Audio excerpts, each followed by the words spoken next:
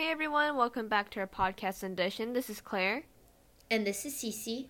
And hello, friends, to our headline news edition of our 24th series of Sundition on May 23rd, 2021. We have 3 interesting stories and even better takes, so let's get into it. Yes, and we'll start out with a little bittersweet story. Microsoft is finally putting Internet Explorer to rest. This past week, they will finally start phasing out the famed browser with Windows 10.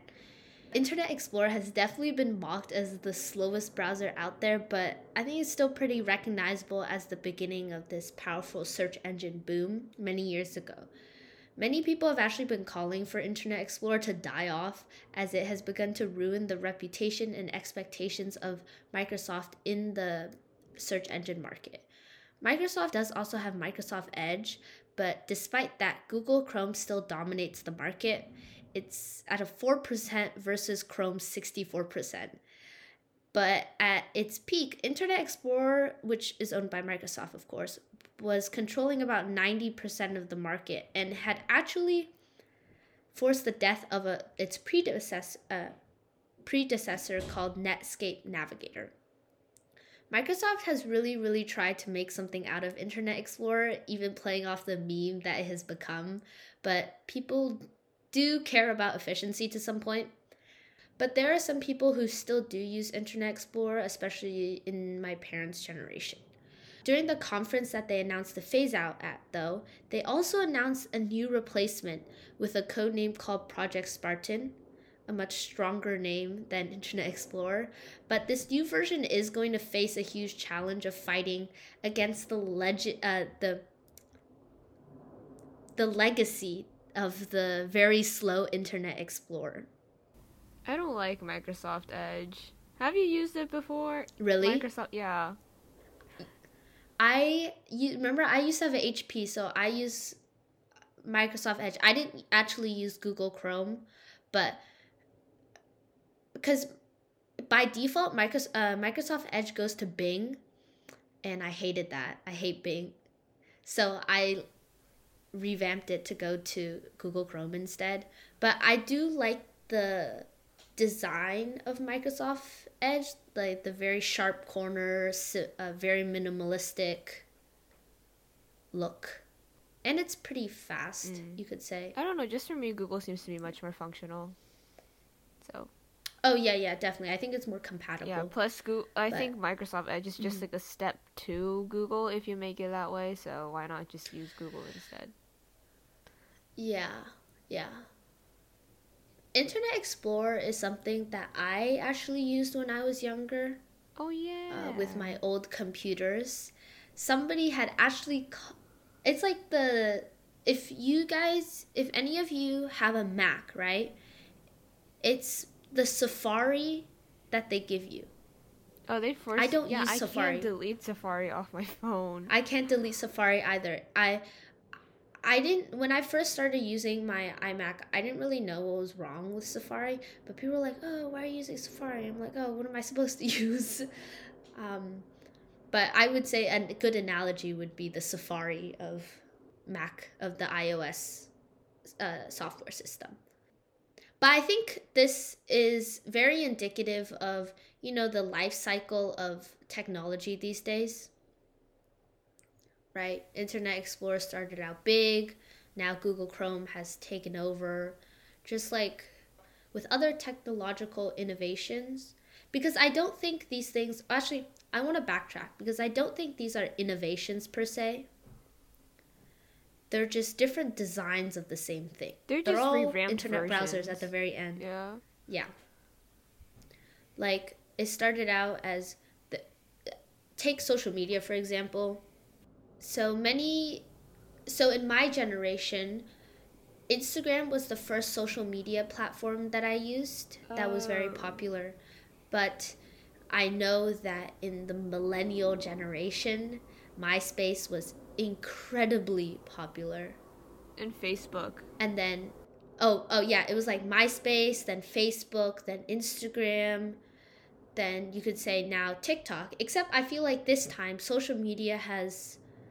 most people are on more than one social media platform. It's just that we have a few dominating the market now. which is Instagram, TikTok, Snapchat. Facebook is still popular. Yeah, but I think more among the older generations now. Oh, yeah. Because no one really uses Twitter. Facebook. When people ask, hey, do you have a Facebook? I'd be like, yes, but I don't use it. Yeah. I think at this point, the social media platform market has definitely matured to a point where there's a set number of big players that all have distinct designs, right? That set them apart. Because there's also like, not to say that, and it's not just like the big three we mentioned. Like Facebook is still very popular. There's Pinterest, Tumblr, Reddit. I think it just appeals to different demographics. And if you're stuck in one, then you don't really see what other people use. I don't know, that might just be a way to also popularize the apps. But I think at the same time, the Internet Explorer is a little different because I don't think there's as much distinct functionality. I don't know how to say it. Like, they're all kind of the same to me, right? Except Google just does it a little better than everyone else.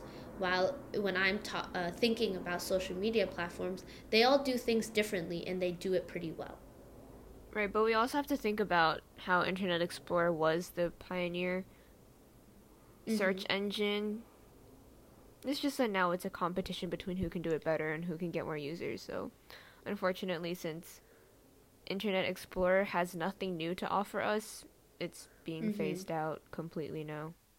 Which kind of sucks because it's a nice memory, I think. Yeah. Do you remember the memes that were pretty popular back in the day? Yeah. I feel bad. But, I mean, they're really not doing much with it. If they can't get it to run faster, it's their fault. I mean, also, Internet Explorer is not a real person. Real person? Yeah. What, real person? Right. Like I feel bad, but I mean, like it's just a program. You can't really feel bad. I understand. Yeah, but like you said, it's bittersweet. It's a good memory, but now there's nothing new about it, so oh well. Rest in peace, Internet Explorer. So moving on to our second story, Associated Press, or AP, has faced backlash over firing a pro-Palestinian journalist. Emily Wilder is a Jewish-American journalist who was actually just hired by AP, and she had been slandered by many more right-wing movements such as the Washington Free Beacon and Fox News. Called anti-Israel, she was quickly dismissed, and after, she posted on Twitter about the double standard and the problem of false objectivity in the newsroom. Associated Press has yet to say exactly what Wilder said or did that resulted in her termination, except that she had supposedly violated their social media policy, since AP is very strict on neutrality. This is the part of a rise in the realization of how Israel-based the U.S. media is toward the violence in Palestine. Considering the fact that Israel also recently bombed buildings in Gaza that Associated Press and Al Jazeera worked at because the state believed there were Hamas intelligence offices there, many of them even demanded certain investigations for why journalist buildings were bombed. How are they still supporting, even though they bombed buildings that Associated Press and Al Jazeera are working at? I mean, they could still report, right? Yeah. I just want to say, whenever I see AP, Associated Press is not what I remember first. It is my good College Board friend. Oh, AP. Advanced placement. Advanced placement tests. Yeah. I think, but how do I say it? I do see this, I mean, how do I say it? It's not surprising to me that AP is more pro-Israel and like Zionist, because in America, even like it's pretty ingrained in even, I'd say, moderate to right, to conservative Americans. Biden is very pro-Israel, right? Mm-hmm. I mean, I'm not surprised considering even the president of the United States, who's a Democrat, right, is extremely pro Israel and anti Palestine. Which I'm very. But it. Mm-hmm. I'm very interested. I wouldn't say interested, but something interesting about this whole Israel-Palestine issue is just that, I don't know, I feel like people that we expect to support different sides don't. So it's, I don't know, just to me that their ideologies would line up to a certain opinion about a certain country, but we don't see that here, which I thought was just very interesting. Yeah. I think this is the first break that I've seen in political discourse among traditional party goers. Like, I'd say, how do I say it? I know many celebrities, right, who were very, very supportive of Biden, and they constantly posted like, yes, he won, vote for him, right? And at the same time, they're very pro-Palestinian. Right, so this is a very interesting change, I'd say. Yeah. Because in general, with us Americans and our political ideologies, we're very divided amongst certain issues based off of our ideologies. Oh, sorry, party ideology, yes. For example, abortion. Conservatives and Republicans tend to value or tend to stand pro-life, while Democrats and liberals tend to stand pro-choice, right? But for this one, it's completely different. Yeah, of course, that itself is a well, how do I say this? I think one definitely is what you said, intriguing to see this deviation, but also sad because I know many of these people who, I mean, I know it's social media activism, and that itself is another problem. Another problem, but I think there's a lack of accountability for this issue of like people who really supported a politician yet say they're pro-Palestinian, and I'm not gonna say that they're not, right, because that to them, like, I will never know, but I mean, should I say, like, they're Palestinian themselves, okay, right, and yet they're not pushing for any accountability for the person that they voted into office for. I see. Like, they're just right, saying because everybody was like Biden, but they're not saying, change. Like the like the whole movement Settle for Biden was like, get him into office and then we'll hold these politicians accountable, like choose the, like, just don't vote for Trump, right? But then there's no accountability being called for or asked for. Right. I remember, I think we mentioned this in an earlier episode or something, that getting Trump out of office was one of the goals, I think. However, it doesn't stop there. Like, we actually have to see actual change instead of saying, oh, look, Biden's in office now. Woohoo, let's go home. Yeah. And also, the same people... Oh, my gosh. Do not get me started on... I think it's just I wouldn't say, I'm not like blaming people, right? And I'm not like, even my own stance is a little like, I'm trying to find a good logical way to go about this. But say I'll take immigration, right? Especially immigrations, so illegal immigration's seen under especially under ICE, right? Yeah. I remember people were like, oh, no more kids in cages, which there shouldn't be, because that's like a human rights violation. Yeah, of course. And they were like, oh, vote Biden in. He's like moral and whatnot, blah, blah, blah. But at the same time, Biden has also just like confirmed all these Trump era immigration judges. Oh boy.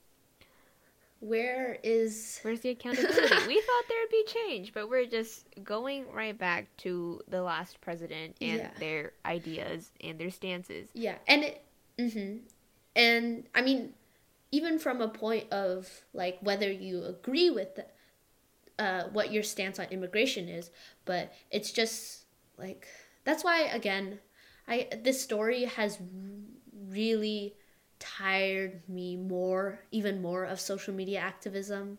Like, it's always, I mean, of course I don't see it every day because I don't follow every single person in the world, but it's like many social media like personalities and these viral tweets that I see, and it's annoying that it's not like, I don't know. I don't know. I feel like once again, I'm pretty sure we annoying. mentioned this in a previous series, that if you're a celebrity or if you have a viral tweet about something that's politically based, I guess, then you could be using your platform to spark change, etc. Basically, just get the word out, spark change, whatnot. But it's just a little infuriating when they post about how much they care about certain issues, but then don't exactly do much else to invite change. Yeah. Like, I don't mind if they don't post at all, right?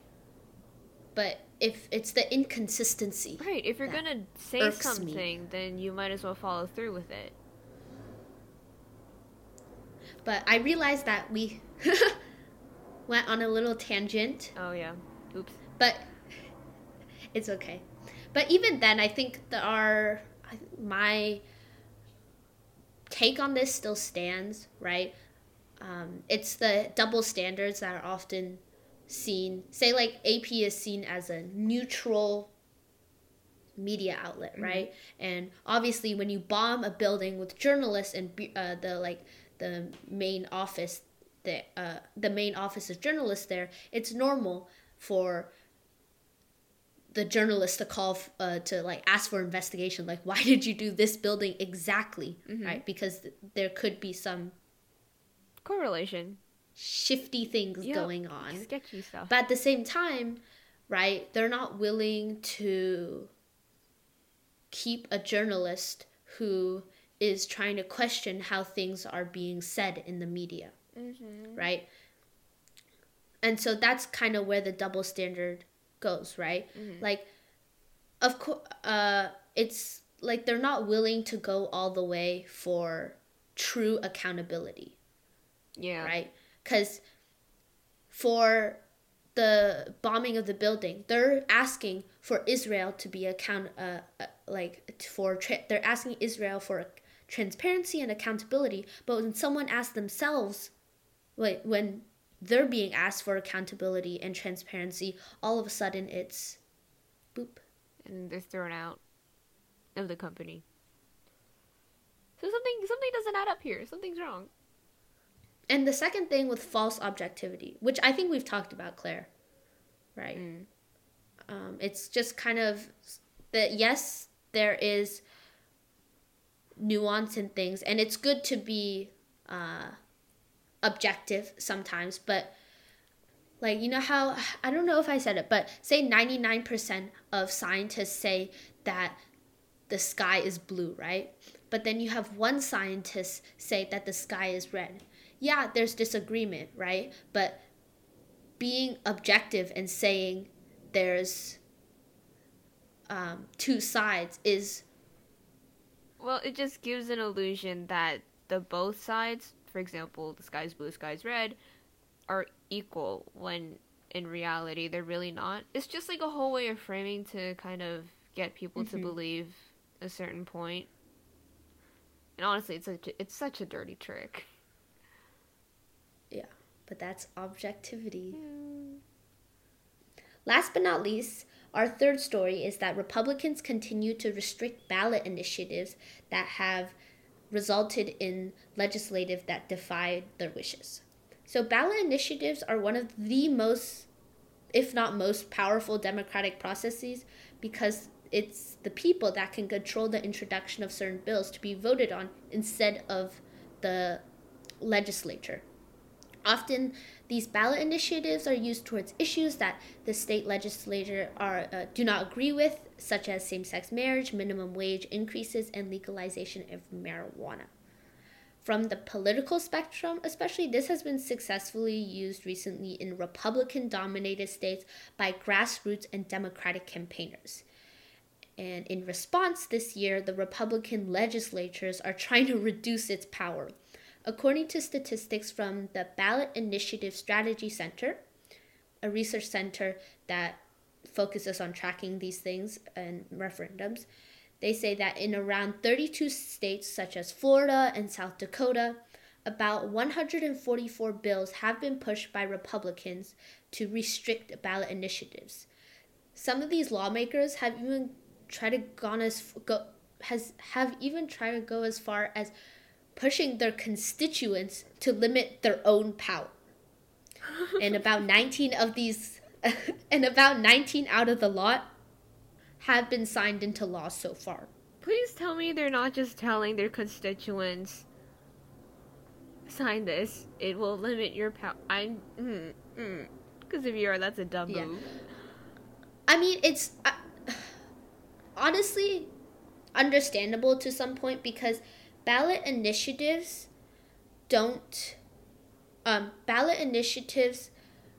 bypass the legislature, right, process, but also bypass the what do you call it? Like congressional districts, right? Because some areas, especially in the cities, the more packed areas, are more democratic, right? And so, of course, for a ballot initiative, all you need are basically signatures, right? So the more signatures you have, that means you can qualify for the ballot initiative. Right. So for these Republican legislatures who represent majority Republican constituents, of course, if they don't like what the ballot initiatives are fighting for, of course they might do it. I mean, from a democratic right standpoint, it's going to hurt them, right? Because it takes away their power. But if they're doing it from an ideological party stance, right, they're just trying to stop whatever these Democrats or progressives are pushing for. Right. So I know when I heard about it, I was like, these people, you can't be serious. They're not going to limit, like, who wants to take away their own power? Right. Because people are greedy. Right. I don't know. If you frame it in a way that just doesn't say that, then their constituents are more likely to agree with it. Plus, I think the average American citizen doesn't know that much about the fine print of politics in general. So they can really get away with it if they want to. Yeah. I mean, a lot of these, it's like initiatives, referendums, and recall, right? I think are so important to how our democracy runs, because a lot of the things that can really change, like, because a lot of people complain, oh, my vote can't do anything, right? Oh my god, yeah. And in some cases, I would argue, right, your vote matters less than other people's vote because, electoral college and whatnot. Yeah. But people often forget that there are these three things, like recall, referendum, and initiative, where your matter does vote. Your what? Your matter does vote? Please. Your girl's a little lost today. Anyways, your vote does matter. And I think that's what draws, the lack of education makes people more passive to what's going on in politics, right? Because if you don't like something, you can, start if it can qualify, right? I mean, you can definitely try to start your own initiative. There's nothing stopping you there. But I think the fact, and not many people do it. It's not as popular in Democratic states. And maybe if Republicans were doing it and were being successful, Democrat legislators would try to restrict it themselves. But either way, I think it's very undemocratic to do so. And Republicans are always like, democracy, protect our democracy. You're really not going for that philosophy, my guy. It's so different. What are you doing? Well, we know what they're doing. They're just little greedy guys. You have to act for what you preach. This isn't right. Well, those are the 3 stories that we have, but before we leave you today, we have our Sunday Snippet into the past. So on May 23rd, So on Sunday, May 23rd, 1934, Bonnie and Clyde, the famous criminals, were shot to death by the Texas and Louisiana State Police while driving a stolen car near Sales, Louisiana. This low-key reminds me of this music video by Anne Marie and Niall Horan that I just watched yesterday. Literally what? Where they were jewelry. You know Anne Marie? I know who they are. I don't know what the music video is about.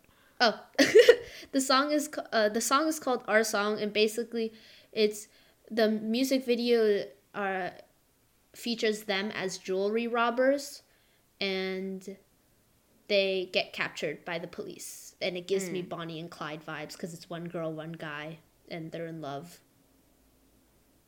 Anyways, that was a little snippet from my own past yesterday. For me, it reminds me of Joker and Harley Quinn. Oh, Joker and Harley Quinn. Yeah.